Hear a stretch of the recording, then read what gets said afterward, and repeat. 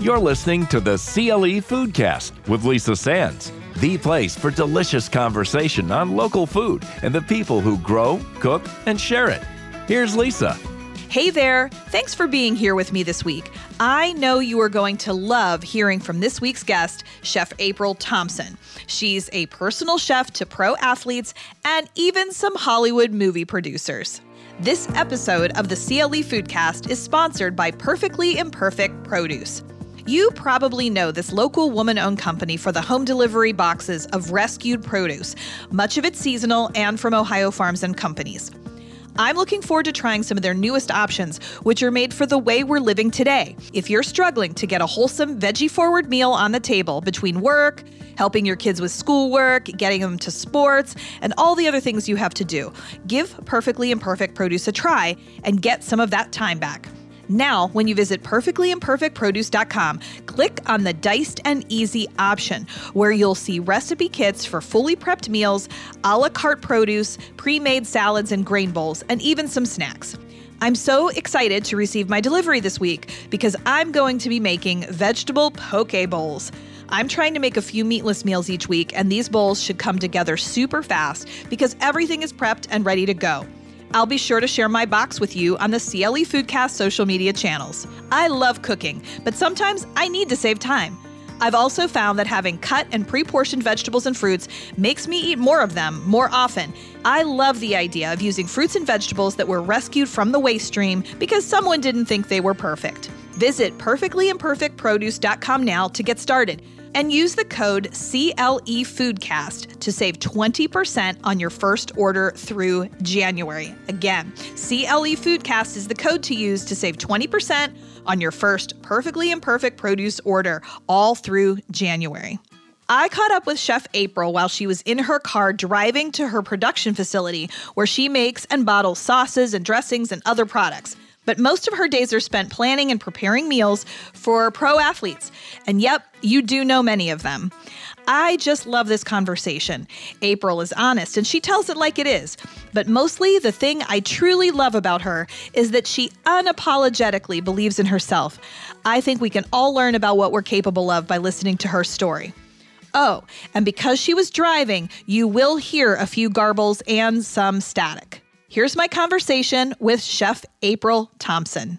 April, thank you so much for being on the CLE Foodcast. How is it going today? Thank you for having me. And today is amazing as usual.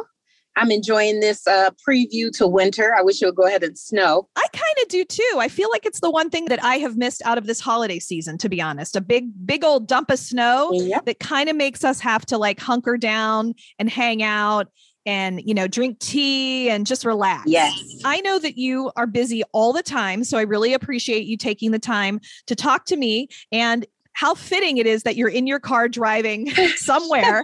and where are you headed? I'm headed down to my commercial kitchen so that I can finish up my online orders for my socks line. I am done with clients for the day. Okay. Yes, because you are a multi-potentialite if there ever was one. You are a multi-entrepreneur. So let's see. First off, I just want to tell you, I really love connecting with you in this way because of Omicron and a number of other things. You're working with food and you're taking care of a lot of clients. We're not in person. I do miss that. And I hope to see you at a farm market real soon. That's usually where I've encountered you. But I have to tell you something. I derive a lot of pleasure out of seeing you on your social media and what you're putting out into the world on Instagram, the positivity, the wisdom. And I'm just curious to ask you, what is the source of that inspiration? Well, I have to say it's my parents, it's my upbringing. More my dad than my mom, although she used to always say, like, you give your dad credit for everything, like I didn't help raise you. But my dad is Native American, and our entire upbringing was all about peace and love and harmony and just about doing your part in the world, which is why I love my homeless initiative to feed the homeless a chef-inspired meal every week. And I was on the board of directors at Ronald McDonald House. I just recently had to step down for a minute because my schedule is overwhelming and I feel like I'm not doing enough. And it's also COVID. The house is shut down. So I can't even do all the things that I would normally do. But it's always been taught to us that, you know, kind of like rent. This is our rent for being here. You have to be good to people and you have to do service and just always make sure to leave wherever you are and whoever you are with better than when you found them. So I'm literally always in a good mood and I'm always just happy to be here. Like, I think if happy to be here was a statement, it's just me. I'm just happy to wake up. Oh, for real. Anything else I can handle. I feel like also you're at a place in your life where you really have a gift of knowing yourself. And I think I'm getting there. I think I'm really close to getting there as well. You have a wisdom and I think a real appreciation for what you have and also some confidence. Does that come naturally because of your upbringing, or is that something that you've developed, you know, over time doing what you do in the world? Probably a little bit of both. Because you grow up with that type of upbringing and you feel invincible and you were really loved and always told how, you know, amazing you are. And then you get out into the real world as an adult and people are like, you suck. You're just like, wow, like, where did that come from? What did I do? And so you do go through those phases of, you know, the people pleasing and the approval seeking. And then, you know, I'm not sure when it clicked. It didn't take long, but to be like, hey, excuse me, you're April Thompson. You better knock it off. You know who you are. Like, so now I always tell people when they ask me questions like these, is like to never take things personal. So if you say, hey, April, you are amazing, I don't take that any more personal than I would you saying you suck, because I'm very secure in who I am, you know? Yeah. It is a learning process. It is a continuous journey. Yeah. Of just staying in touch with your inner self and always, you know, ignoring the voices in your head because they do the most damage anyway. It's so true. My God, I feel like I want to ask you to be my life coach right now. Hey, I got you. I got you. You've got room in your schedule. Come on. I sure do. So we're going to talk about your interesting start in the business and some other things. But before we do that, I guess I'm curious to know, it sounds like you were very grounded and you had an amazing foundation, which a lot of people don't have. But as you rose in your field, did you face struggle? And if you did, like what kind of struggle? You know, was it tough to be a woman? Did you face discrimination? It seems like you kind of came up through maybe a little bit of a non-traditional route and you really relied on yourself. So, you know, tell me about that. Well, my biggest struggle, I would say, would have been my mom telling me, like, how are you about to be a chef? Because if you think, I started this journey with school in 87 and there were no African-American chefs. There's no Food Network, not a lot of female chefs. Like, this just wasn't going to be. And so my mom, who's from the Deep South, she's like, you better get a job. You better get a real job. You better stop playing. You better go to school for this, that, and the other, and something that's going to pay bills. And for me, because my dad was always, whatever you do, you should have your own business because you won't be able to make it under somebody else's direction, which was so true. He saw that in you. Because I cannot tell you how many times I have been escorted from the premises. I don't like people telling me what to do. Even with my clients, I always let them know in the beginning, I don't work for you. I work with you to achieve a nutrition goal. So let's never be confused about that. As far as like discrimination or anything like that, people told me to expect these things and to expect to be shut out because I wasn't a restaurant chef and to expect to be, you know, not as included because I was a female, but I didn't. I decided not to expect any of those things. I expected people to see my talents. The last thing I need to be known as is Black. That's apparent and I love it. So notice it when I walk in the door and then get over it because there's so much talent behind here. So I don't care if I come in the door fluorescent green. Yeah. You better get this food and be glad that I showed up. And that's kind of the attitude that I had to have.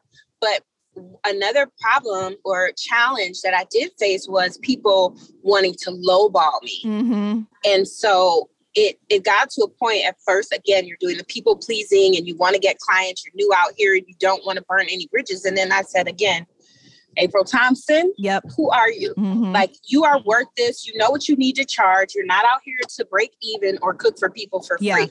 So let's let these bills equal the talent. Mhm. And I started turning down business, and I was like, okay, God, you gave me all this confidence. Now I need you to back that up with some green. I got to pay my light bill. Yep. But then it started to happen and people started to respect it. And I said, if you don't believe in yourself before you are a brand, Yeah. you'll never get anywhere.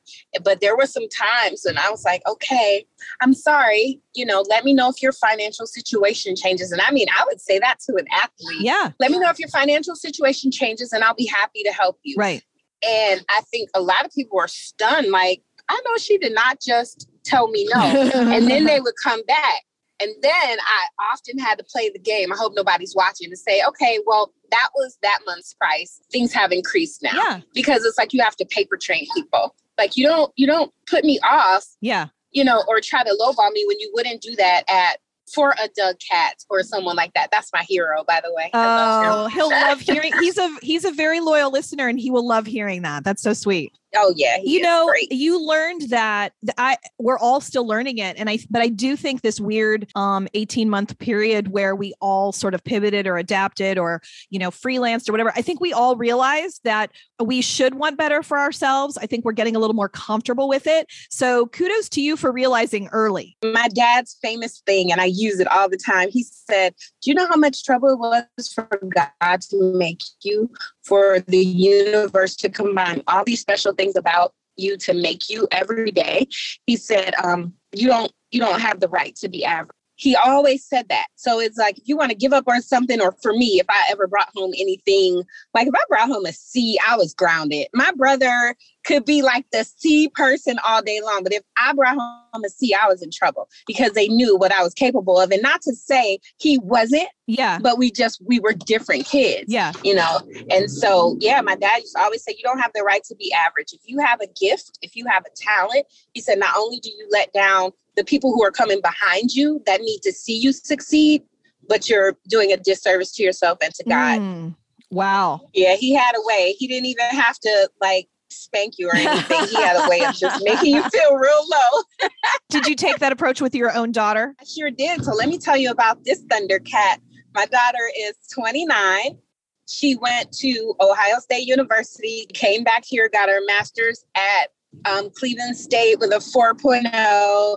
And now she is a manager in government advocacy for a company. I won't say it. Yeah. And I love it. She's a hard worker. Yeah, she watched you do it. Oh, yeah. And then her dad, too. I have to give him credit because he is amazing as well. Yeah, it takes hard work. I feel like that's one thing my parents gave me as well, a work ethic. I have just been working some kind of job since I was like 14. And there was just an expectation that you pulled your weight. Anyway, I loved what you said about your daughter. That was really cool. She called her a Thundercat. Yes. That's my Thundercat right there because she takes no prisoners. Like, she does not play. Oh my gosh. Well, congratulations on that. That is a big deal. Mine is 27. So I understand there's a point where, right, you've done all that you can and you hope that you have impressed upon them everything they need for their life. And then you got to let them go. I'm kind of let go-ish, but if I see her faltering in any way, we will have a family dinner so quick and get her back on track. Like, we don't play games with her at all. Oh, we've had a couple of those. I know exactly the kind of dinner that you're talking about. Believe me. Yeah. All right. Well, let's see. So you are a successful personal chef, and I know you do a bunch of other things. And just before we dive in, you don't just, take jobs with famous people and athletes. You actually are for hire, right? Through your website. Or is that like famous people, athlete, is that your lane? No, my lane is people who can afford the service. Uh-huh. But the athletes, because I've been doing that for 22 years and I know how to feed an athlete. I know how to produce body goals. I know this. So that's my specialty. I'll say that. Mm-hmm. I consider myself a sports nutrition chef, but if people want to hire me, for private dinners or things like that, I usually don't have long-term mainstream clients. Got it. Okay. But private events, a dinner, or sometimes people will get like gift certificates to give their parents a personal chef service, or if they're sick, a week of service, something like that, I'll do. Okay. Because the boys take up so much of my time, it's almost impossible to work for the general public. Your boys that you take care of. Yeah, I call them the boys, yeah. So caring for your clients, pro athletes, elite athletes, you really have to have that different kind of knowledge. How did you learn to be such a vital partner with your clientele? I learned because every season when they came back, I was getting fired. And it wasn't that I was getting fired because I didn't, do a good job, but they come back and they say, okay, I'm going to be vegan. Or they come back and say, okay, well, my stepmother's going to cook now. Or it was always something. So then I started saying, okay, I'm about to study the life of an athlete. So I study injuries, and I have friends that are doctors, and I'm begging them for like manuscripts and advice and give me all the athlete possible injuries. So I know like if an athlete gets a skin graft from a corpse versus his own rear end, that he has to have more antioxidants so he can heal quicker. So then I'm focusing on foods that have more antioxidants so I can feed you and help heal you from the inside out. So then I started being known like throughout the leagues as like the injury chef, like, oh, she can feed you all this nutrition, because when they get injured too, they can't work out, they can't play. That depression kicks in so quickly. And even if it doesn't manifest through their attitude, they're still internalizing it. You want to give them foods that kick up those endorphins and keep them in good mood. So I do all kinds of cleansings and herbal teas and all kinds of stuff for them. And then I was like, okay, now we're getting into the season where they're coming back married. So all the girls want to be real slim and sexy. Let me get a meal plan for them. There's not a genre or a way to cook that you can ask me to do that I cannot Every season is different. They have different needs based on an injury, where they're at in their lifestyle. I mean, how do you adapt that? So usually when they come back, if I'm not doing it, like being brought in through administration, I get there, they have these DEXA scans, which is they just stretch out and their whole bodies are scanned. So we assess their current weight, what they were last season, what their position should be. And so then I develop their meal plan off of that so we can, make sure they reach these weight goals without compromising what makes them special in the first place. So we don't want to have like a thin defensive lineman, but we need him to get rid of those saddlebags on the side that are slowing him down. So we kind of work it like that. Like when everybody was saying, oh, Baker has a man bod. And Baker, once I got in there with him, I only had him the first year for 2 months. And I got his body fat down to like 9%.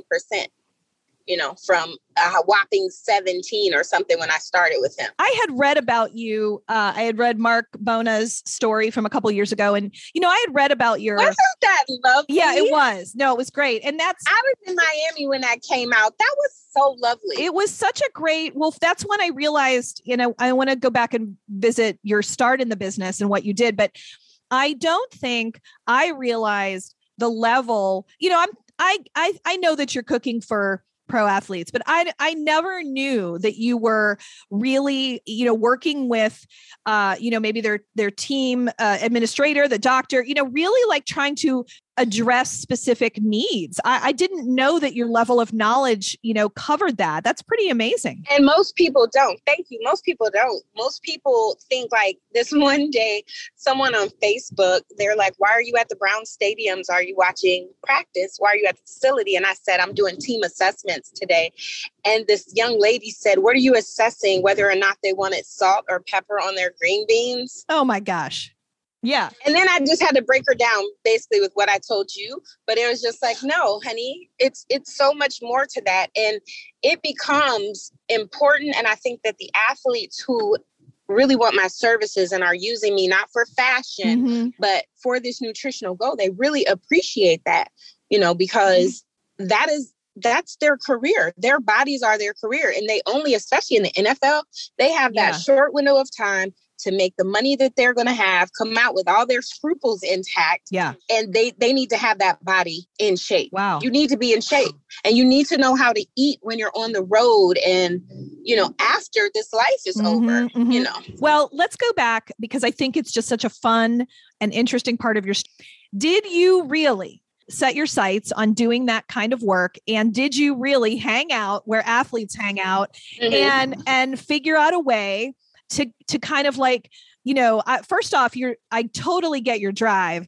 I totally get that it's not even that you have to sweet talk anybody, man. Like, I feel like I would do whatever you told me to do. And I would just be like, yes, here are the keys to my house. So tell me actually how you did that. So yes, it's true. I would go to this club called The View, which was over Mr. Albert's down on Prospect. And I would buy a bottle of whatever I would see the athletes drinking. Security, I used to tip them because they would help me to, know who like the big rollers were, who were the big athletes. And I would present them with that bottle when I got in the VIP and say, hey, like, my name is April. I'm a chef. I can cook for you after this. Yeah. So they would be like, always like, do you have a restaurant? No, I don't have a restaurant. I'm a private chef. I can come to your home. And you know how guys are. I don't care if they're rich or not. Like, I was popping back then. I'm not dressed as a chef. I got on mini skirts and heels too. And they're like, yeah, like, meet us at our house, or we'll be there after the club closes and whatever. They give me keys, passcodes to their house, whatever. I never got to know. And so Giant Eagle on West 117th was open 24 hours at that time. I would go there, get whatever they needed. I'd go to their homes. I'd start the food. And then I was working at that time by day at the Coral Company, Peter Rubin. That was my last boss. And I would work all night because, of course, the guys weren't getting back until like 2, 3, 4 o'clock in the morning. I work all night, and then I go be ready to start my job at 7:30 across town. So they play, they shower, they go club a little, and then what? You were like getting them the meal, the really good meal that they would have when all that was over. Yeah, but it wasn't healthy. Now, I'll say that. And the stars, they were not trying to eat healthy. So I might be making anything from Sean Rogers. I can remember making chicken fried steak, which I thought was disgusting. But fried chicken, smothered pork chops, mac and cheese. Like, it didn't matter. They just wanted greasy food. And you yourself, like, are you yourself a healthy eater? Are you vegetarian or vegan yourself? I'm a vegetarian about 3 days a week. Mm-hmm. I'm a vegan 1 day a week. And then other than that, I like bacon. Yeah. Well, yeah. I mean, come on. That's the thing. We'd all be vegan if it wasn't for bacon. Let's face it. I try to do everything in moderation. For me, if I could drink all of my meals and never have to chew food, I would, because because I'm always on the go, when I actually sit down and have a meal, it makes me nauseous. So I'd rather just drink my meals and eat sweets. I love sweets. And so that's the thing I have to train myself. I literally, and this is so sad, but my schedule now, I just ordered food from 2 food delivery service companies to try them out. Because when I get home, I'm not cooking. I can't. I've been eating Captain Crunch and oatmeal all week. And I have to get it together. Yeah. I mean, that's a really common, that's pretty common. But I know you cook. I'll tell you again, your Instagram, which I love it, is That Girl Chef. And anybody should go and check it out, because first off, you're going to see a little of, it's Choochie. Yeah. Little Choochie. Choochie the dog.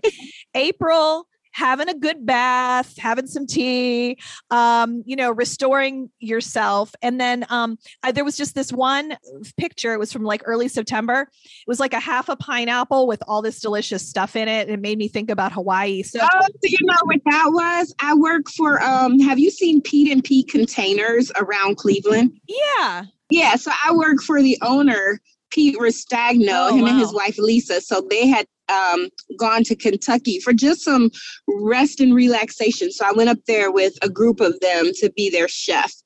But yeah, that's what that was. You have just really crafted an interesting life for yourself. And I'm wondering, Did you ever see yourself in a restaurant setting, or are you like, no way, Jose? No, and I've had several offers. I usually get an offer every season from an athlete to partner. That's like, I'll put up all the money, I'll give you a restaurant. I don't want a restaurant because I love taking care of the boys. I love the individual service, and I don't ever want to be the type that's making large pans of food because I think it loses something, because I'm going to get exhausted. I'm going to have to hire staff. And for me, that's another problem, because I am the type, I don't care what happens. I'm going to service my clients first. And people don't always understand this about me. Like, my mom passed away this past April, and God bless Fabio and Rocco Fahrenheit and the owner of Lago, because they recommended me to Netflix to do this project that was coming. So the day of my mom's memorial, I went and got my second COVID shot. Yeah. I hosted my mom's memorial, and then I started working on the Netflix project that night. Yeah. Because, it doesn't matter. I don't care what happens. And so staff, they're just like, oh my God, she's horrible. Every problem that you had, it's still going to be there, So I know people process things differently. But again, that's an upbringing that's like, we celebrate death, and like, wow, I had my mom for 84 years and now she gets to be with my dad. And it's like a beautiful transition. Yeah. So I'm not like tears and falling all over the place. But I had a Netflix project to do, like, I wish my mom was here so I could tell her, but yeah, it makes it hard for me to employ people because I don't want to hear excuses. I don't care about anything. I think your bar for hard work is very, very high, as it should be. But that can be a problem. You and I first connected right before you were doing that Netflix project. And I guess my question is that something you can talk about, or is that something that has to be like, No, I can talk about it now. So they were here filming White Noise, which is a remake of the book written by Don DeLillo, and Noah Baumbach and Greta Gerwig. Yeah. Greta's like one of my favorite actresses in the universe. I know both of those folks. Yeah. I was working for them in their home as their chef. So I wasn't doing like craft services or anything. I was their private chef, which was amazing because they have never had a chef before. And I don't think that Noah really expected to enjoy it as much as he did. So then he started making all these crazy requests, and he was throwing dinner parties. Like, I could work for them the entire week and maybe have 5-6 dinner parties. And then like the Netflix executives would come in to check on the movie. And so I was able to cook for them, some of the stars of the movie. It was an amazing project. And again, I owe that one completely to Fabio and Rocco, because when they came to scout locations, they visited both Lago and Fahrenheit. And they enjoyed both of those places so much. They were like, oh, do you think we could borrow a chef or whatever? And both of them on separate occasions were like, no, if you need a private chef, you need to call Chef April. Oh my gosh. And when they called, they were literally like, you're hired, just run us the numbers. Wow. They look out for me. Like, Rocco is the reason I got Quicken Loans. Because Rocco, after meeting me for 30 minutes, called the general manager of Quicken Loans and said, I know who your next launch test kitchen chef is. I didn't even have to like apply and stuff. It was amazing. It's always amazing to me to hear how the chef community here, they uplift each other, they support each other. I'm sure there's friendly competition, but that's pretty cool that they both said, you've got to talk to her. And I'm sorry, Noah Baumbach and Greta Gerwig, like, that's like film and cinema royalty, right? I mean, yeah. Wow. I know a lot of people won't know them, but if you look them up, you'll totally know their work. Well, let's talk a little bit. I want to respect your time because I know you've got sauces to make in your kitchen. Tell me a little bit about Shoulder to Shoulder and what you're trying to do out in the community. Again, it's really sounds like to me, it's an homage to your mom and dad and the values and ethics that they instilled in you. But tell me about that organization. So Shoulder to Shoulder is a group I created. It's 11 years old now, and I do a chef-inspired meal for the homeless every week. On Thanksgiving, we do a Thanksgiving community meal. At Christmas time, I do a Christmas project, and I try to hand out brand new gifts on Christmas morning. I do it solely on donations. Whatever I get in for the week, then I match out of pocket, do as many meals as I can, but I don't do a ton of work in the shelter. I do certain things in the shelter, but as far as my weekly meals, I go to like Tent City and the places that I know that are occupied by people who are not in shelters, the ones who may have mental illness and fearful of the shelters, ones who have pets and things like that. And it's a great community. There are times, like if I have a group with me, I really need them to understand why we're doing this and not like, oh, ta-da, look, we fed the homeless. I want you to also make sure you got enough meals in there so that we're going to sit out here, we're going to sit in the dirt, and we're about to have dinner with them, and we're going to talk to them. We're going to see everybody's story, because everybody isn't just on drugs and just out here for no reason. Like some people, like there was this one man, we had an ice cream social at 2100 Lakeside, and he started to cry when he got his ice cream. And so everybody is like, okay, like what is wrong? He said that he was in the shelter because he had become disabled. His wife was caring for him. Wow. His wife passed and he could no longer afford the bill. So he came to the shelter, but their thing every Saturday was ice cream. And he hadn't had ice cream, I think he said, in like 9 or 10 years. Yeah. So, and we try to make them feel like, I don't want you to feel like I'm coming to bring you dinner, like I'm feeding you on the streets. I want you to feel like, hey, brother, I stopped by, like, let's have a meal together. Wow. So I make them food. And like Dominion has been so supportive of me. So twice a year, they'll give me a large lump sum. And that's when I'll make them crab legs or shrimp pasta. And they're so spoiled. So when I pull up, they're like, Chef, oh my gosh, when can we have seafood again? I'm like, now, hey, you got to let me work. We're going to all be living out here together. I can't just feed you crab legs every week. So I love it. You know, it's amazing what happens when we just really connect with our fellow humans. I mean, we're all a couple of steps away from being in a circumstance like that. We don't feel it. It's easy to pretend that we're not. But the fact of the matter is, as you said, we make some judgments, I think, collectively as a society about folks that are homeless. And in so many cases, they're just not true. Yeah. Well, I'll tell you, I know we could talk more. I know you've got, again, I feel like I'm holding you back now from doing your next great thing. So I've just been uplifted. I knew that talking to you would really kind of inspire me and have an impact on me. And again, I'm just blown away by what you've done in your life. So I know you don't even need to hear, I get it. You don't even need to hear it, but I'm telling you that I'm so excited to bring this podcast to my listeners, because I just feel like, you know, sometimes in this city, it's the name people that get all the attention. And there's so many other people out there doing work quietly or just, you know, hustling and doing interesting things. And there's just no place where they're telling their story. So I appreciate that. And I want to say to you, again, because I do follow your Instagram, and it speaks to me as a woman. We're probably very close in age. Sometimes you put up affirmations and quotes and phrases and things. And one of the things that I saw was, if you see me less, I'm doing more.